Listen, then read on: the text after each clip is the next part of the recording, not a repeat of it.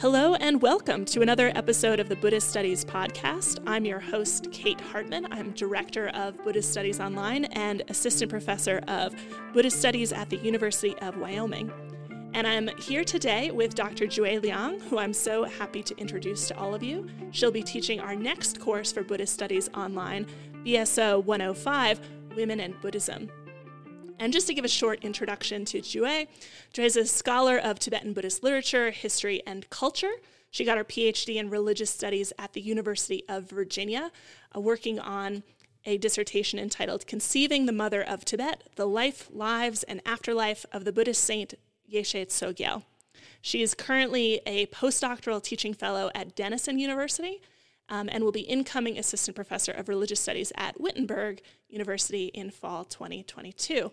I should also add that Jue is a personal friend of mine. We attended our master's studies together at the University of Chicago and then spent time together during our doctoral programs, and I can personally attest that she is going to be a great, great instructor. So welcome, Jue. I'm really happy to chat with you today.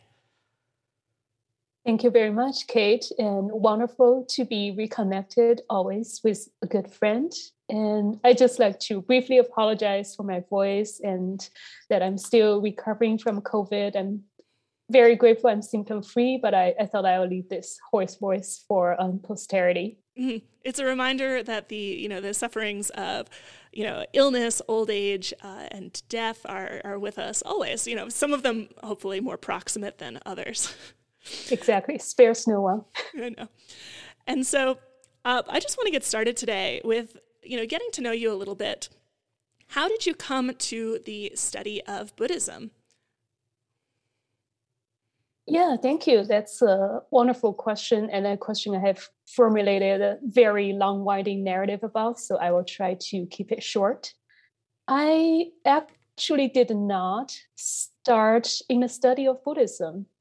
My undergraduate major was in Chinese classics, mostly Chinese literature and language.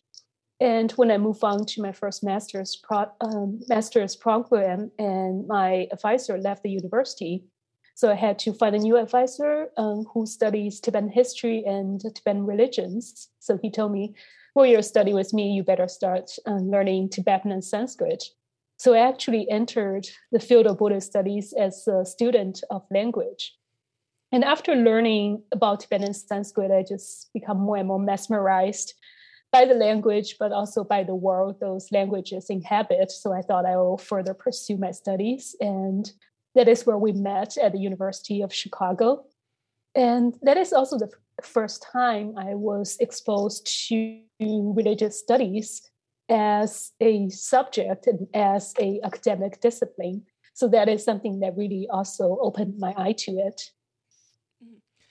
I love that it sounds like you almost got drafted into the study of Buddhism rather than necessarily, waking up one day and saying, oh, this is what I, necessarily want to do. But then, when you found it, I think you had an experience that lots of us had, which is that there's so much exciting and interesting material.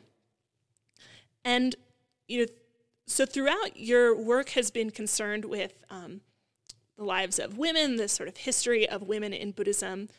When did that interest come in? Had that always been a personal interest of yours, or had it been part of your studies at a certain point, or did it come in, somewhat later in the game?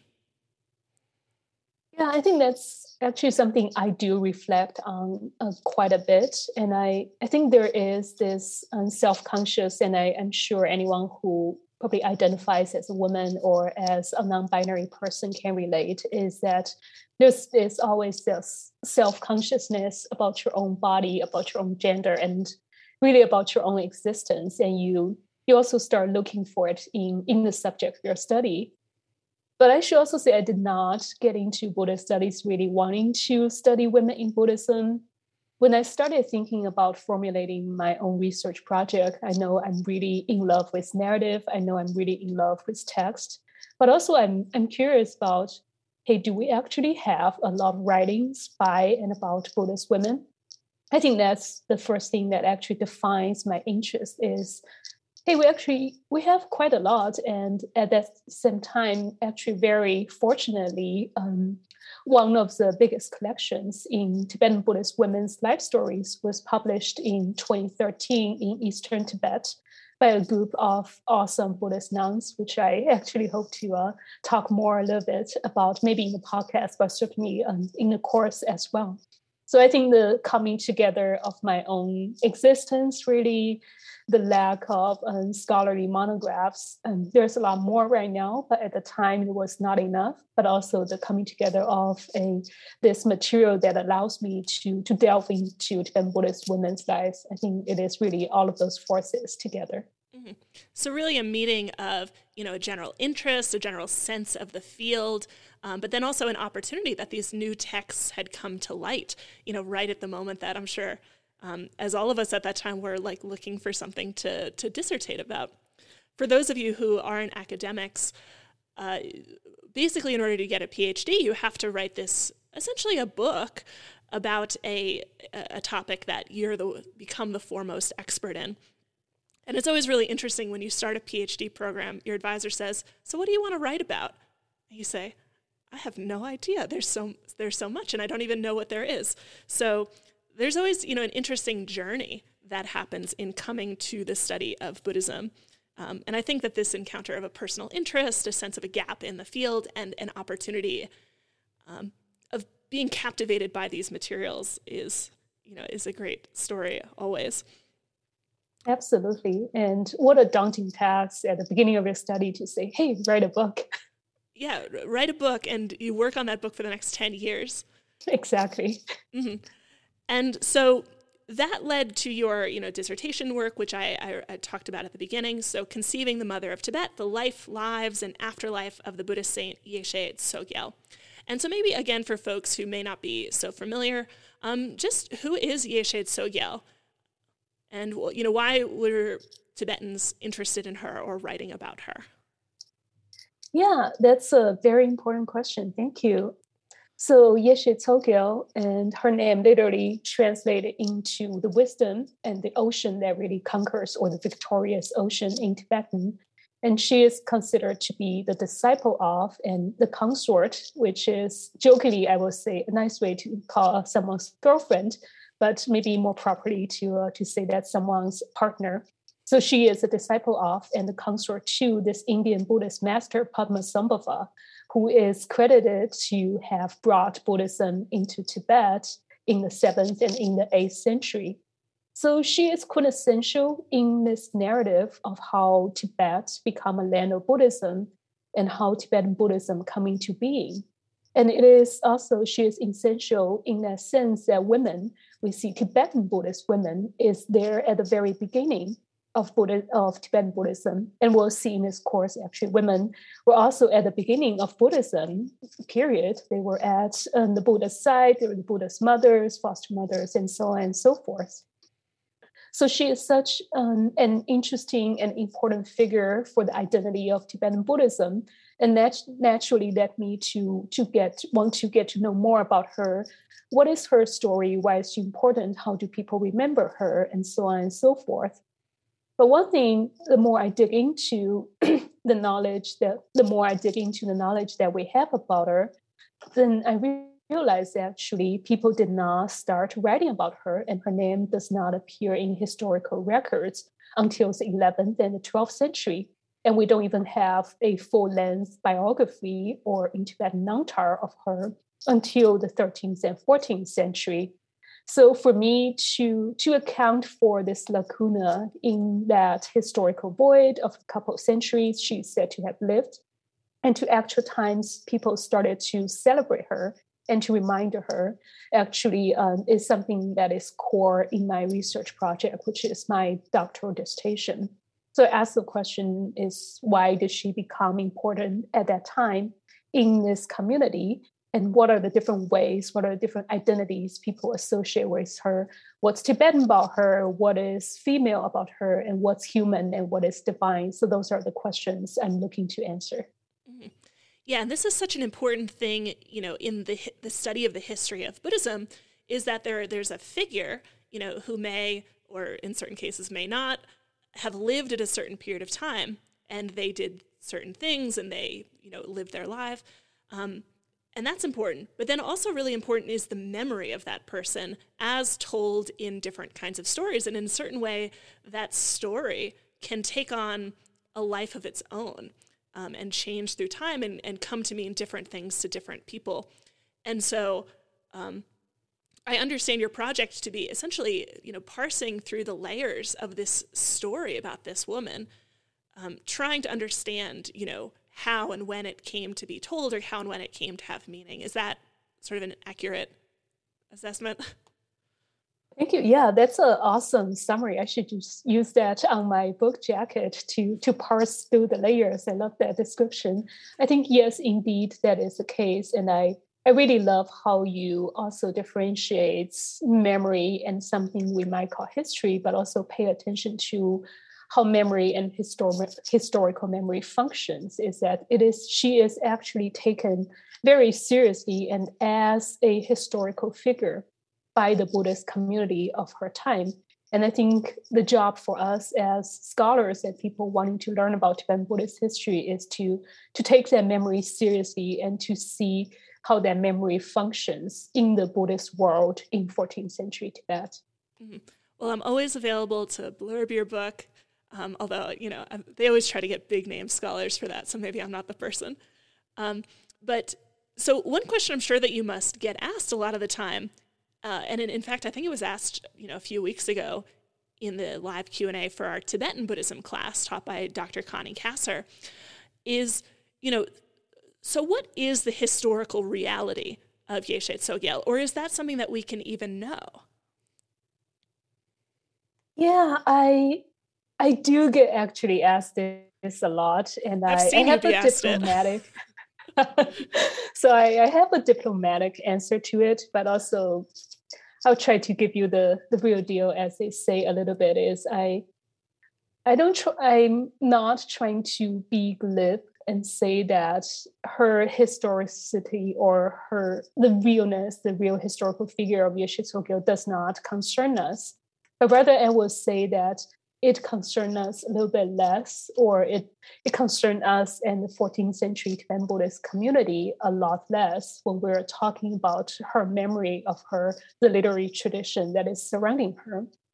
I think there's very possible that there was a historical figure, and I would be surprised there's no, say, aristocratic Buddhist women involved when Tibet became adhering to Buddhism during the time of the Dharma kings. We talk about Songtsen Gampo, we talk about Chisung Dezen, we talk about King Rinpoche. So those are considered the three Buddhist kings of Tibet. And I would be very surprised to find out there were actually 0 women involved.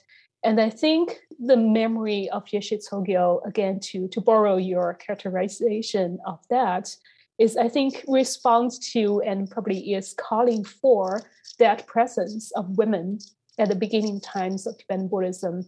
And I think the way that she functions is to say that there were women there. There's a way of thinking about women, thinking about her presence in Buddhist traditions as human, but also as divinities. And there's a way to bridge that as well. So I think that's something that is more important question to me, rather than archaeological evidence that say we'll unearth a stele magically with the name Yeshe Tsogyal on it. Trust me, I'll be the first one to buy a flight ticket and just go there and take a photo of the stele and do all the things you can imagine. But I think I can live with the fact that such things might not come to the light in my lifetime.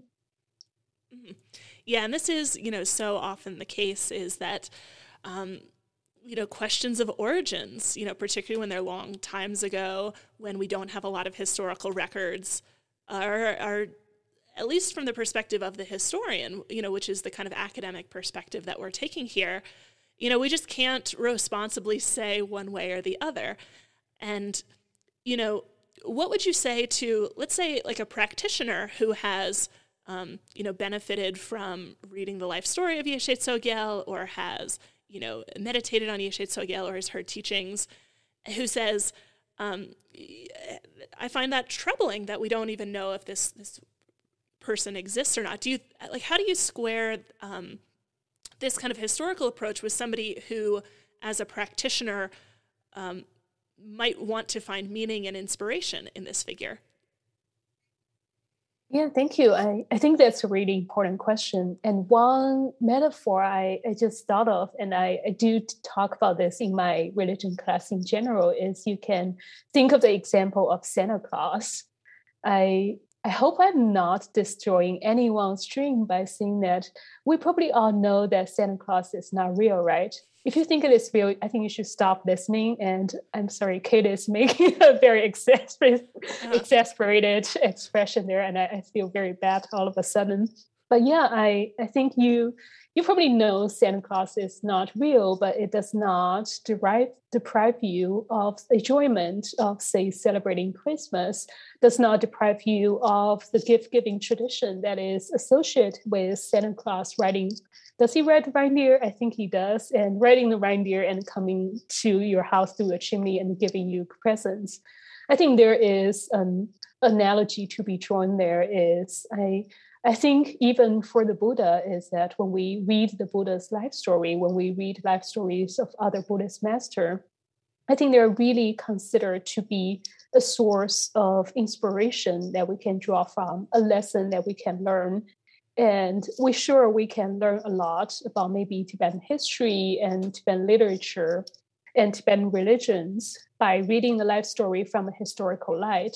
But for me, and I think for practitioners, there's also something I think to be said about drawing inspiration to read the life stories of Buddha, to read the life stories of Yeshe Tsogyal as role models, as paths that we ourselves can also take on to as well. So I think that'll be my suggestion. Mm-hmm. Yeah, that this is, sort of, regardless of the sort of historical reality or lack of reality, we don't really know. These stories that are told, are so meaningful to generations of Buddhists because they communicate certain ideas about what is valued about the Buddhist path, particularly the Buddhist path as it can be traveled by women, and that those things continue to be important, kind of regardless of our inability to, pin down a historical date or find, this stele with the marked dates of Yeshe Tsogyal, with irrefutable proof.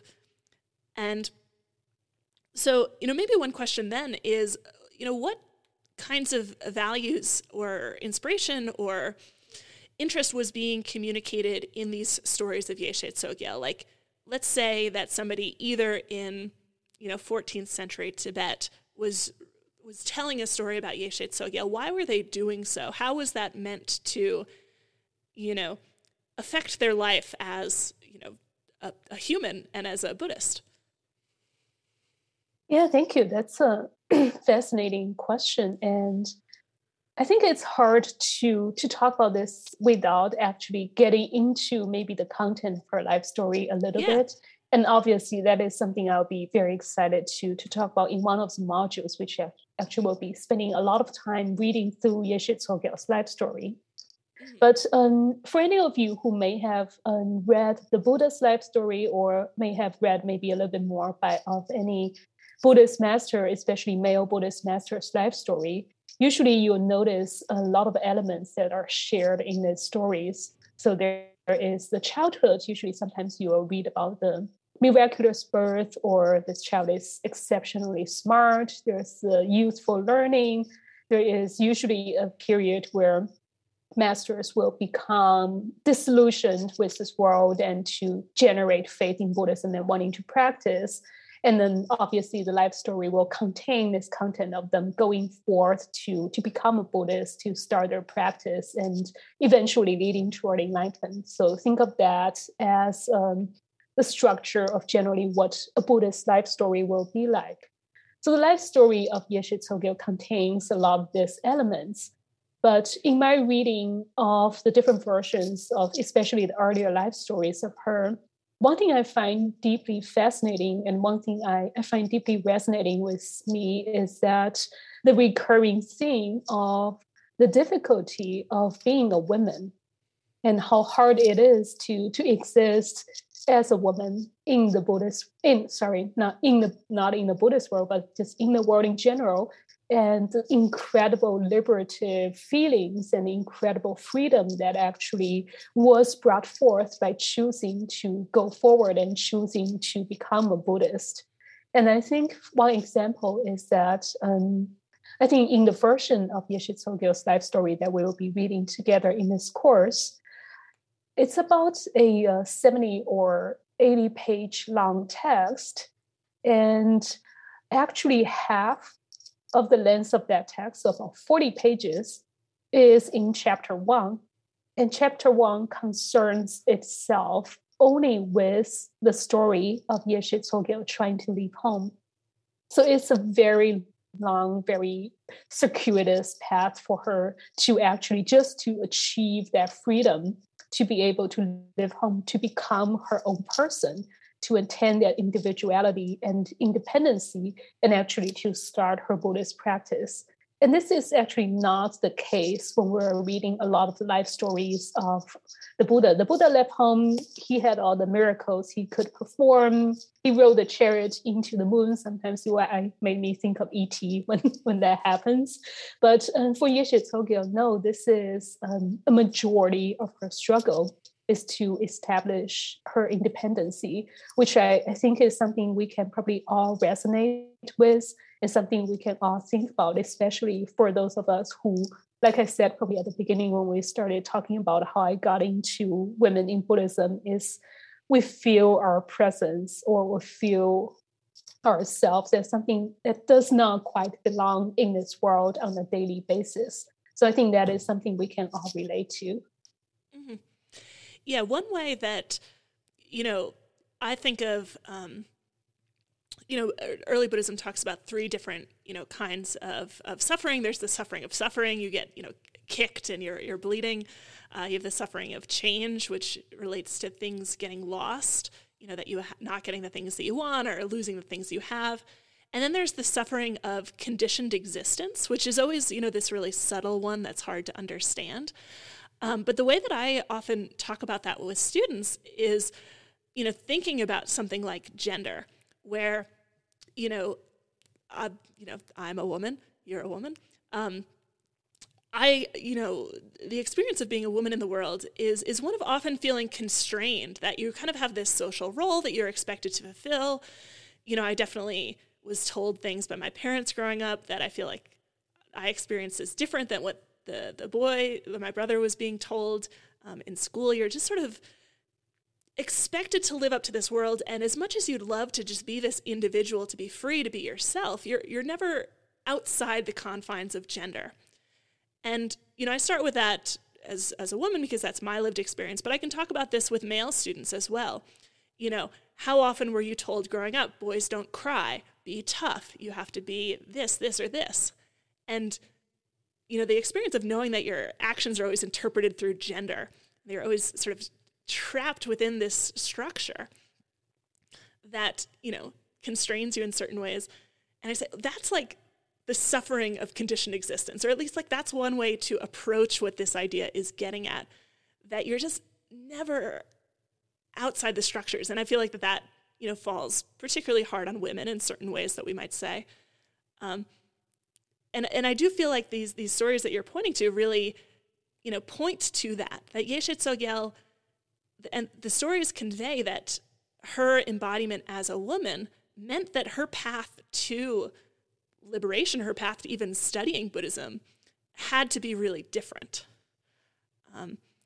And do you think that this was a story that was meant to be read by women in particular, or meant to be read by everyone? Like, who is this story for? Thank you. And I actually wanted to, before I answer the question, just really say how much I resonate with your explanation of what conditioned existence is. And I think that is really profound about the Buddhist analysis of suffering is, I think I use the expression of feel like myself doesn't quite fit into this world, feel like there's something that doesn't belong there. And also it could be seen as externally of something that is forced onto you that doesn't quite fit into who you are. So I think it's a fascinating analysis, and it does apply to gender quite a lot for male and female and anyone who identifies in between as well, but it also applies to any other label we give ourselves. And kind of going back to the question of the reader of Yeshe Tsogyal's life story, I think one thing I do want to say is that the act of reading, when we come to think about it, is actually quite different across time and across place. And what we do nowadays, what we nowadays call as reading, maybe sometimes you have a rocking chair. I don't know if you do, but I do. And that's where I do most of my reading that I find enjoyable. I wish. That sounds lovely. Yeah, rocking chair is a prerequisite to become a scholar. So there, I said it. And I think that's where I do my reading nowadays. And I open the book. It is bound in a certain way. Nowadays, it's mostly written, I think, in English, in Tibetan, Chinese, and sometimes Sanskrit for me. And there's a way I read it. I usually sit down. I sometimes take notes, sometimes I don't. But usually I read quietly. But such might not be the reading practice, or such might not be the usage of how the Namtar, or how the life story of Yeshe Tsogyal is actually being used traditionally in Tibetan Buddhist communities. Sure, people might, in the comfort of their own meditation huts or in their own shrine room, start reading. And again, the book is bound differently. We flip through something that is actually loose leaf, that is longer than it is taller, and it's something called a Tibetan pecha. So you'll be flipping through the pages, and you'll be actually reading in a very different setting. And a lot of times when we talk about reading, we might be reading individually. A lot of times the life stories, such types of Buddhist literature, are actually read in a communal setting. So either you're reading it in a class, you read it with your teacher, with your co-practitioners. Sometimes you'll read it actually in a procedure or in a ritual procedure. So sometimes the reading practice is not silent. You not just read, but also you recite. A lot of times when you are reading, you're also given oral commentaries. So I think for Buddhists, at least traditionally speaking, the life story of Yeshe Tsogyal, I think, is really meant to be as a part of their practice. And this is a way of saying that this is a role model for you to take. And we have all the oral commentaries for you to reflect on how this may relate to your own life. And I think it is meant also to be read by men as well as women. But also, I think women might relate to her life story more just because of the daily struggles that are accentuated in her life story as a Buddhist woman. So I hope that's not a too long-winded way of answering the question of reading.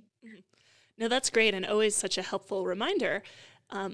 Of one of the primary things think we get from the historical study of Buddhism is a reminder that our expectations about what reading is, what anything is, it always has to be contextualized for what that would have meant for people at the time and place.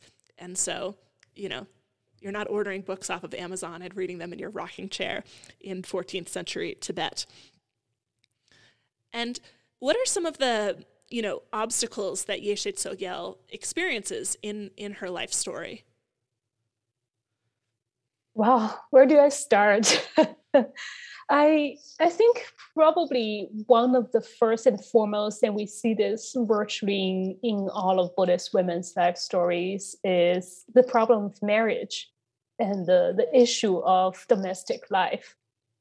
And so Yeshe Tsogyal, I mentioned that a big part of one of the life stories of Yeshe Tsogyal is actually dedicated to her determination of leaving the householder life behind and to her wanting to practice Buddhism.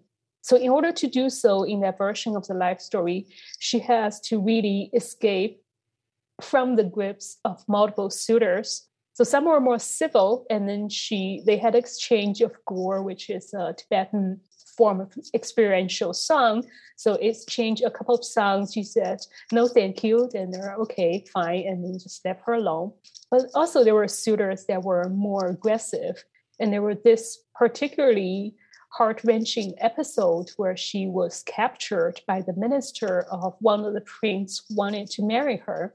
She was put into a silk tent. Everyone had a big party because they captured the princess, and she was a princess in the Minor Kingdom in central Tibet. And the prince was very drunk and was elated and very happy that the princess is now quote unquote in his possession. So the life story wrote about, so he went into the tent, and the life story didn't say anything about what happened there, but I should probably also put a warning here. I don't know if we can do that a little bit later, but I just want to be mindful of maybe not everyone will be able to think with me immediately on this story, but feel free to do what you need to do for self-care. But the story goes, the prince went into the tent and didn't mention anything goes on, but the second sentence is, the next morning, the princess had a clear recollection of everything. So she went into a moment of desperation. She sang another song, a prayer really to petition for the appearance of her master, which she knows is predestined to meet with her in her lifetime. And I find that to be a extremely emotional but also extremely powerful moment, is that actually a lot of times you see how much of the struggle women have to overcome emotionally, physically, but also in terms of relationships in order to leave home and to become her own person. So I think that really exemplifies the trouble that she has to go through and the struggle that she has to endure. But also, interestingly, I think this is one of the passage, and feel free to cut me off if I'm speaking too long, but one of the passage I find really fascinating is that also one of the versions of the story, the version we're going to read together in this course, that Yeshe Tsogyal actually had a previous boyfriend. And this is termed as an intimate friend in her life story. And he is actually the last one to part with her when she finally left everything, or her secular belongings, or her wealth, her clothes, her jewelry, her maids. So she left all of those behind. And this young boy is the last person she parted with. And they actually had a very emotional, very loving exchange where they praised each other for their virtues.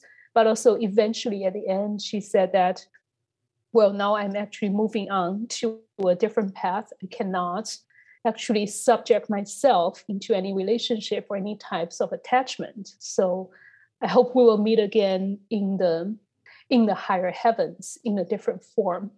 And I think there is also for us to maybe relate more in our own relationships and in our own paths to think about Buddhism is also how secular relationship impact our path to Buddhism and what is to be left behind.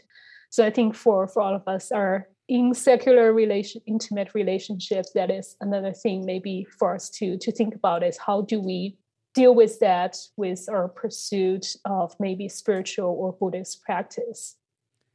And I should also say, just on a very pragmatic level, I mentioned that Yeshe Tsogyal is a princess in the Minor Kingdom. So she actually didn't really have a lot of financial issues. But also I would like to say that this is actually an issue for many, many other Buddhist women, which we will also talk about in other parts of the course. So for example, when we think about Buddhist nuns, that is Buddhist female monastics, usually we'll see their situation as financially and also institutionally more challenged than that of male monastics. And that happens for many reasons, which we will get into in the course, but also financial challenges, institutional status, and access to education. So a lot of the issues are actually we see as obstacles on the path for any Buddhist women. Mm-hmm. Yeah, so maybe that's a good opportunity to transition to sort of Buddhism and women more generally, because the course will, not just focus on your expertise of Yeshe Tsogyal, although I'm excited to see that will be a focus of at least one of the modules. But towards the issues of Buddhism, of women in Buddhism, kind of throughout the tradition. So maybe just to sort of orient ourselves, back at least what we know of early Buddhist tradition, with caveats about, how far our knowledge goes back. Do we have any sense as scholars and historians of how women were considered as part of the early Buddhist community? Thank you. Yeah, I think that's a very important question. And I remember you and I had this conversation when we were trying to decide what to call this course. We entertained with the idea of women in Buddhism. We entertained the idea of women at Buddhism. I don't think I quite verbalized what I was thinking when I told you I actually prefer women and Buddhism. It's because I think if we use the term women in Buddhism, which is actually the title of an awesome collection of translated sources of Buddhist writings on women, that's a topic for another day. But if we use the phrase women in Buddhism, we're assuming that there is a place for women in Buddhism, and women has always been a part of Buddhism, and that place is always there. It's by default. It is not to be challenged. It is not to be negotiated, and everyone's very comfortable with it, which I hate to break the bad news, but I don't think that's quite the case. So by using the title Women and Buddhism, I'm actually putting those two nouns in opposition to one another. As a reminder first that I think there was always at the very beginning some negotiation, some discomfort, some compromise as to where is a woman's place in Buddhism, how do a woman find herself in Buddhist communities. But also I want you to highlight the agency of women and the contributions women have made for Buddhist communities in the past and in the present, which is also something I'll be excited to talk about at the very end of the course, is the emerging of a global sisterhood in contemporary Buddhist communities, which I find to be a fascinating phenomenon. But kind of going back to the beginning and having justified myself of using the title Women in Buddhism, I think one of the key stories is probably for many of you who are familiar with the Buddha's life story and the beginning of some of the early Buddhist women, is the story of Mahaprajapati, the Buddha's foster mother. So in the Buddha's life story, the Buddha's mother, Maya, or Maya Devi, was said to have passed away 7 days after giving birth to the Buddha. So the reason for her passing varies, and we probably don't need to get into detail here, but the important information is that Maya's sister, Mahaprajapati, took over the Buddha as her own son and became his foster mother, and basically treated him as a mother would to her own children. And Mahaprajapati also later, after the Buddha having achieved enlightenment and started teaching and gathering disciples, was among the first group of Shakya women. So Shakya is the clan where the Buddha Shakyamuni came from. And Mahaprajapati was among the first group of Shakya women to ask to be ordained as Buddhist monastics in female bodies, basically as women. And there is a very famous story that Mahaprajapati had to ask the Buddha 3 times to be ordained as a nun. And the Buddha actually turned her down 3 times, saying that Mahaprajapati, don't think about this, meaning that some people say, meaning that this is impossible, so don't even bother. And of course, there's some magic associated with the number 3, meaning that it makes something, probably in the South Asian context in general, ritually effective. So in order to do a ritual, you need to say or do something 3 times. So there is a definitive feature of that decision is that a women's ordination or women's decision to leave home and to become a celibate Buddhist monastic, to become a celibate Buddhist practitioner, seems to be impossible. And then yet it is at the persuasion of a male disciple of the Buddha, and the male disciple who is also considered emotionally very close to the Buddha, and disciple's name is Ananda. So it is at Ananda's request that the Buddha actually later agreed that, well, okay, I am going to allow women into the Buddhist Sangha. I'm going to allow women to go forth. And so the technical term is to go forth into homelessness. That is to abandon domestic relationships and to enter into a state of celibacy. So it's later, actually, the Buddha changed his mind. And again, the Buddha changing his mind, that's kind of a big deal. So allow women to change his mind and decided that he will allow women to enter into monasticism. And I don't know how much detail we want to get into this, but you can see kind of there is a negotiation happening of, do we allow women to become Buddhist or to become at least the highest ideal of what a Buddhist can be, which is a monastic? How do we allow women to become Buddhists? So the Buddha stipulated something we call the 8 Guru Dharma, or the 8 heavy rules, which is, again, another infamous set in the rules and regulations in regards to Buddhist women. So there's also the 8 Guru Dharma that is involved. So there's extra set of rules for women to observe, and we can get into more detail in the course. But basically, a lot of the rationale behind those rules is to put nuns under the supervision of Buddhist monks and to require the presence of monks or male monastics with female monastics at important ritual locations. So I think there's always, as you asked at the beginning, there's always this tension between the admission of women into the community and in what ways they should be admitted into the community. Mm-hmm. And, so I teach this story as well. Any listeners who took BSO 101, which I taught, we focused on this story as well. And, one thing that I confront when I teach that story, here to students at Wyoming, is that they kind of get super bummed out. Like, students will say, oh gosh, I didn't realize that the Buddhist tradition had this kind of, what seems to a modern eye like sexism baked into it. And, how do Buddhists deal with this, right? And, part of what I'll say is, also, modern Buddhists have a variety of perspectives towards passages like these. There's certain numbers who argue that this is inserted much later by male monastics, that it doesn't go back to the Buddha. Some will say, oh, the Buddha is just responding to societal pressures because the Sangha has to depend on donations from the surrounding community. Or they'll say, there's various ways in which people can respond to this, including some Buddhists will say, yeah, women should take this subordinate position in the monastery. There's a range of opinions.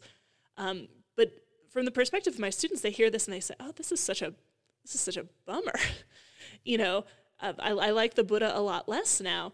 What do you say for students who are, one, surprised, and two, kind of dismayed by the kind of, I'll put a nice word and say ambiguous status of women in early parts of the tradition?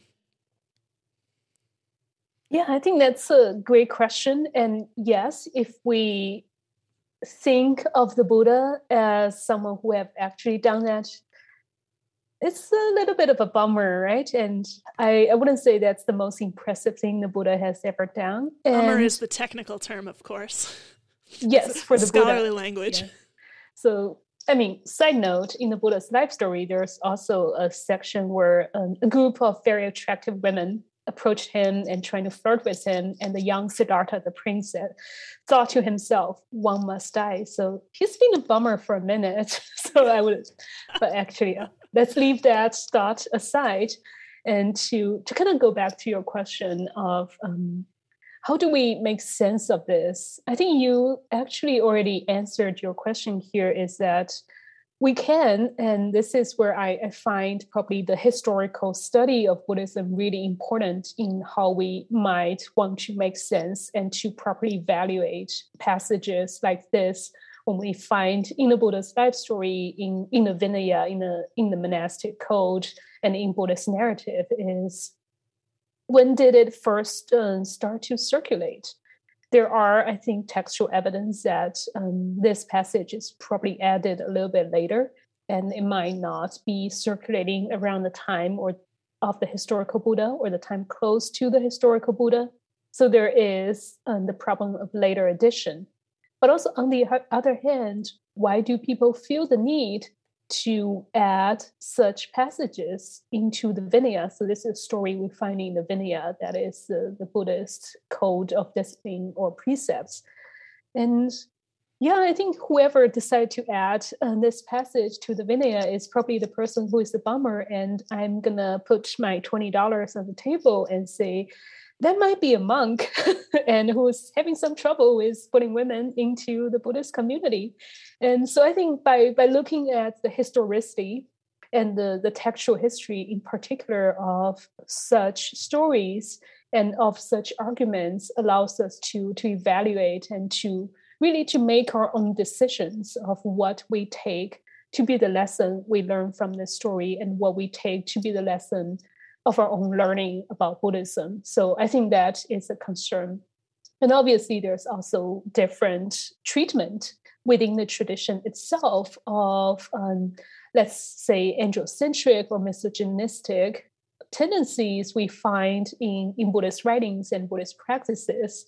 And one thing I find really liberating, and especially when we later come into the anthropological or the ethnographic study of Buddhist women, is a lot of Buddhist women on the ground are openly defiant of such rules, or say that, sure, I know about the 8 heavy rules, but I don't care about it. I don't think it matters for me in my everyday life.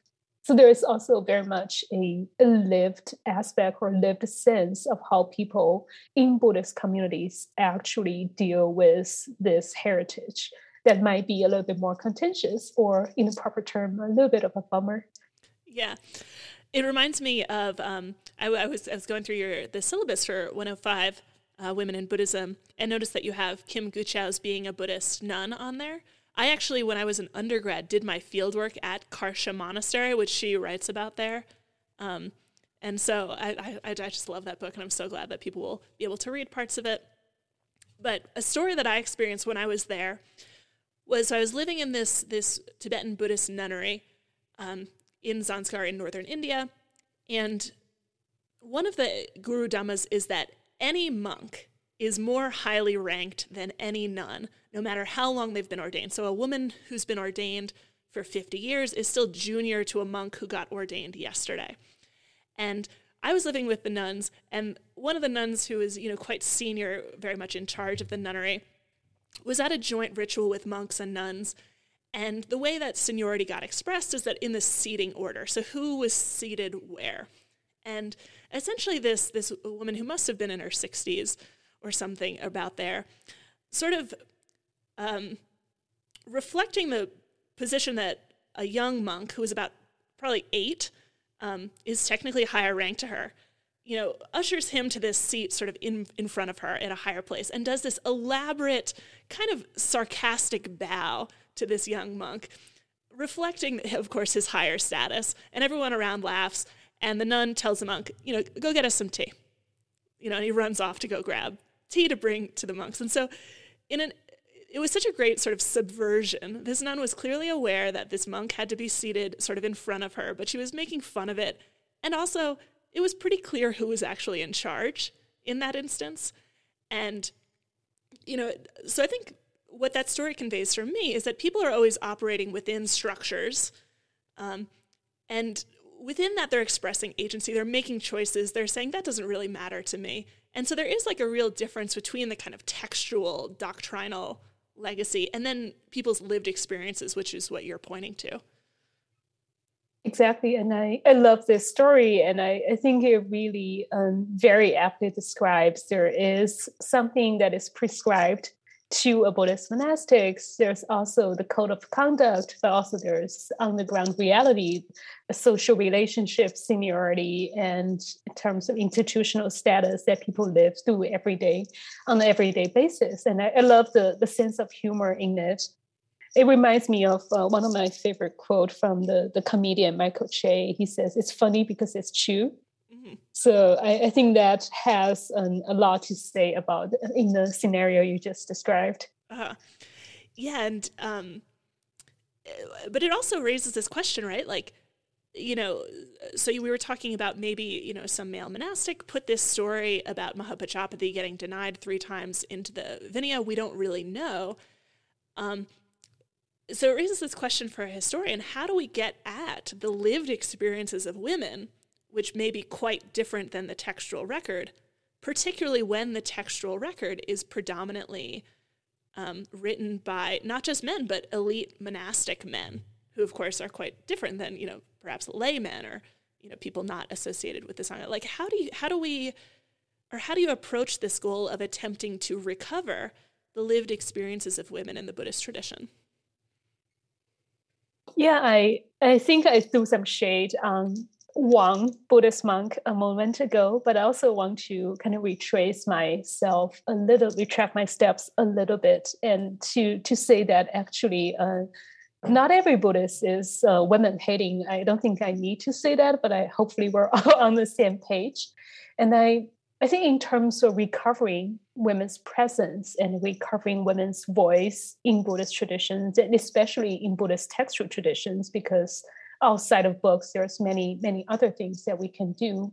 I think one thing is to think about is that for monks and also for a wider group of male Buddhist writers, which is the majority of Buddhist writers, unfortunately, they do not live in the genderless void. And they have mothers, usually. One would hope so, unlike the Buddha. And they probably have sisters. They probably interact with women to a different extent. Of course, hopefully they don't interact too much and too intimately with women, because that's bad. But they know women's experience, and they do not live in a genderless void. And we even, in a lot of the stories or a lot of the texts that describe women's experience, we see the lament coming from women as well as male writers. And one thing, this is probably something I should have mentioned, is that the life story of Yeshe Tsogyo, being actually in her first person voice, is actually revealed by a treasure revealer who is a man. So I think there is male hand in narrating female life story. So you see this kind of resonation of women's struggle, resonation of women's life, and the particular suffering that is very gender specific for Buddhist women. I think male writers are aware of such issues, and when they talk about women, I think we can actually glimpse their own reactions, their own relationships with women in that light. So that is for one thing. And the other thing is, we also do have actually quite a big collection of Buddhist women's writings. As early as the time of the Buddha, again, we have the wonderful, wonderful translation by Charles Hallisey, which every time I read it, it's such a joy, of the Therigatha, that is the songs, the gathas of the Theris, that is the senior nuns. So it is considered the first group of Buddhist women. So they write about their own experiences, they write about their own struggles, but they also write about their own enlightenment. They write about their community, they write about their own study, they also write about reflections on their own body. So we do have writings by Buddhist women from the earliest times onwards. Is it as many as we would have liked? Probably not, but doesn't mean they do not exist. And I think we're also discovering more and more. I think personally, I'm biased, and I'm very excited that in Tibetan studies, we have the wonderful resource, and we have the wonderful people that are still unearthing this kind of treasures and putting them out into the public. So I think that is also something we should definitely pay attention to, is to look through the male lens, or to look into the male voices, but also to look for women's writing as well. Mm. Yes, it's such a valuable exercise. And also in your sort of description of women's voices, male voices, and the collaborative efforts that produce them, do sort of, provide this useful reminder that, even as we focus on, women in Buddhism, which may seem to sort of be, or women and Buddhism, I should say, which may seem to sort of reify this category, in interesting ways, it's taking an overly sort of dualistic approach that, women's experiences are totally different than men's experiences. belies the fact that, yeah, people are interacting with each other. There's people who, don't fit into either category neatly, and various ways in which, the picture gets, interesting and complex. And so I'm going to let you go relatively soon. I know that you have a busy teaching schedule, but I'm going to lob one kind of hard question at you that I get asked a lot. Especially when I'm talking to students or, modern practitioners, they'll say, the Buddha said that, dualistic categories don't matter. I don't think gender matters for my practice. Why do this thing which some people perceive to be divisive, which is to take a lens that looks specifically at women in Buddhism? What's your case for why this is, important, valuable, possibly even really inspirational to a lot of people? It's a hard question, a big question. Thank you for saving the hardball question at the end. And again, kind of before I go into that question, I do want to respond to your comments that, yes, I think this Women in Buddhism course is open, in case that wasn't sufficiently clear, to also non-women or non-binary identifying people.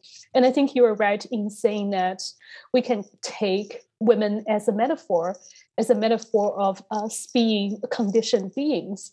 And if you're interested in the way of being conditioned and as a conditioned being, how to practice Buddhism, I think this course will offer you a lot to think about.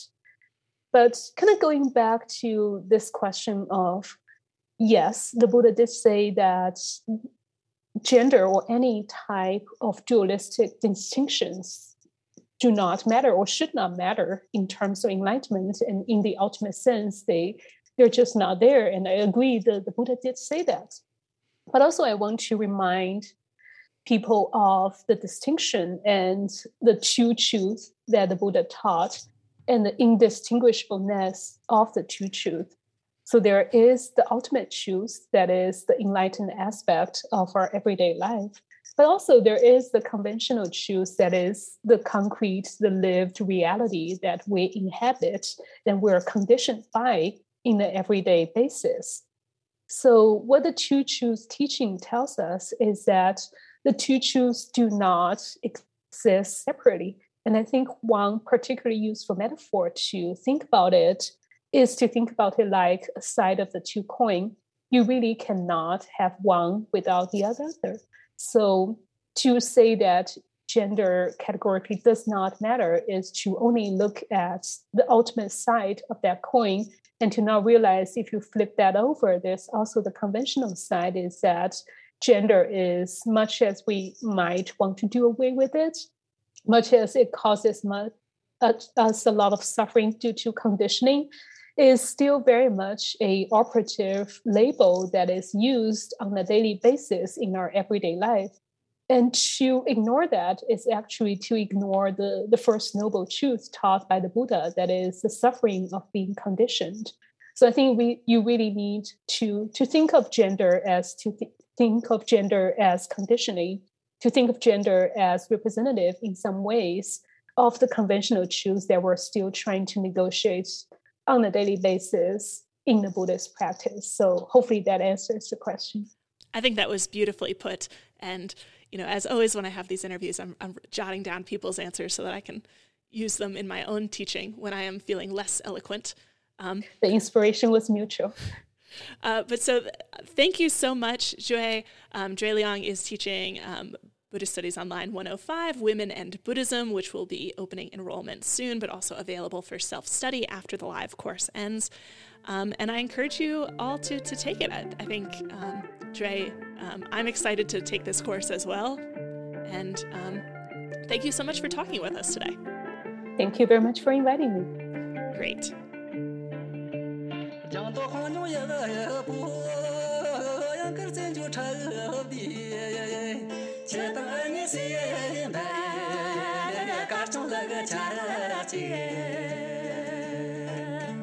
Chetan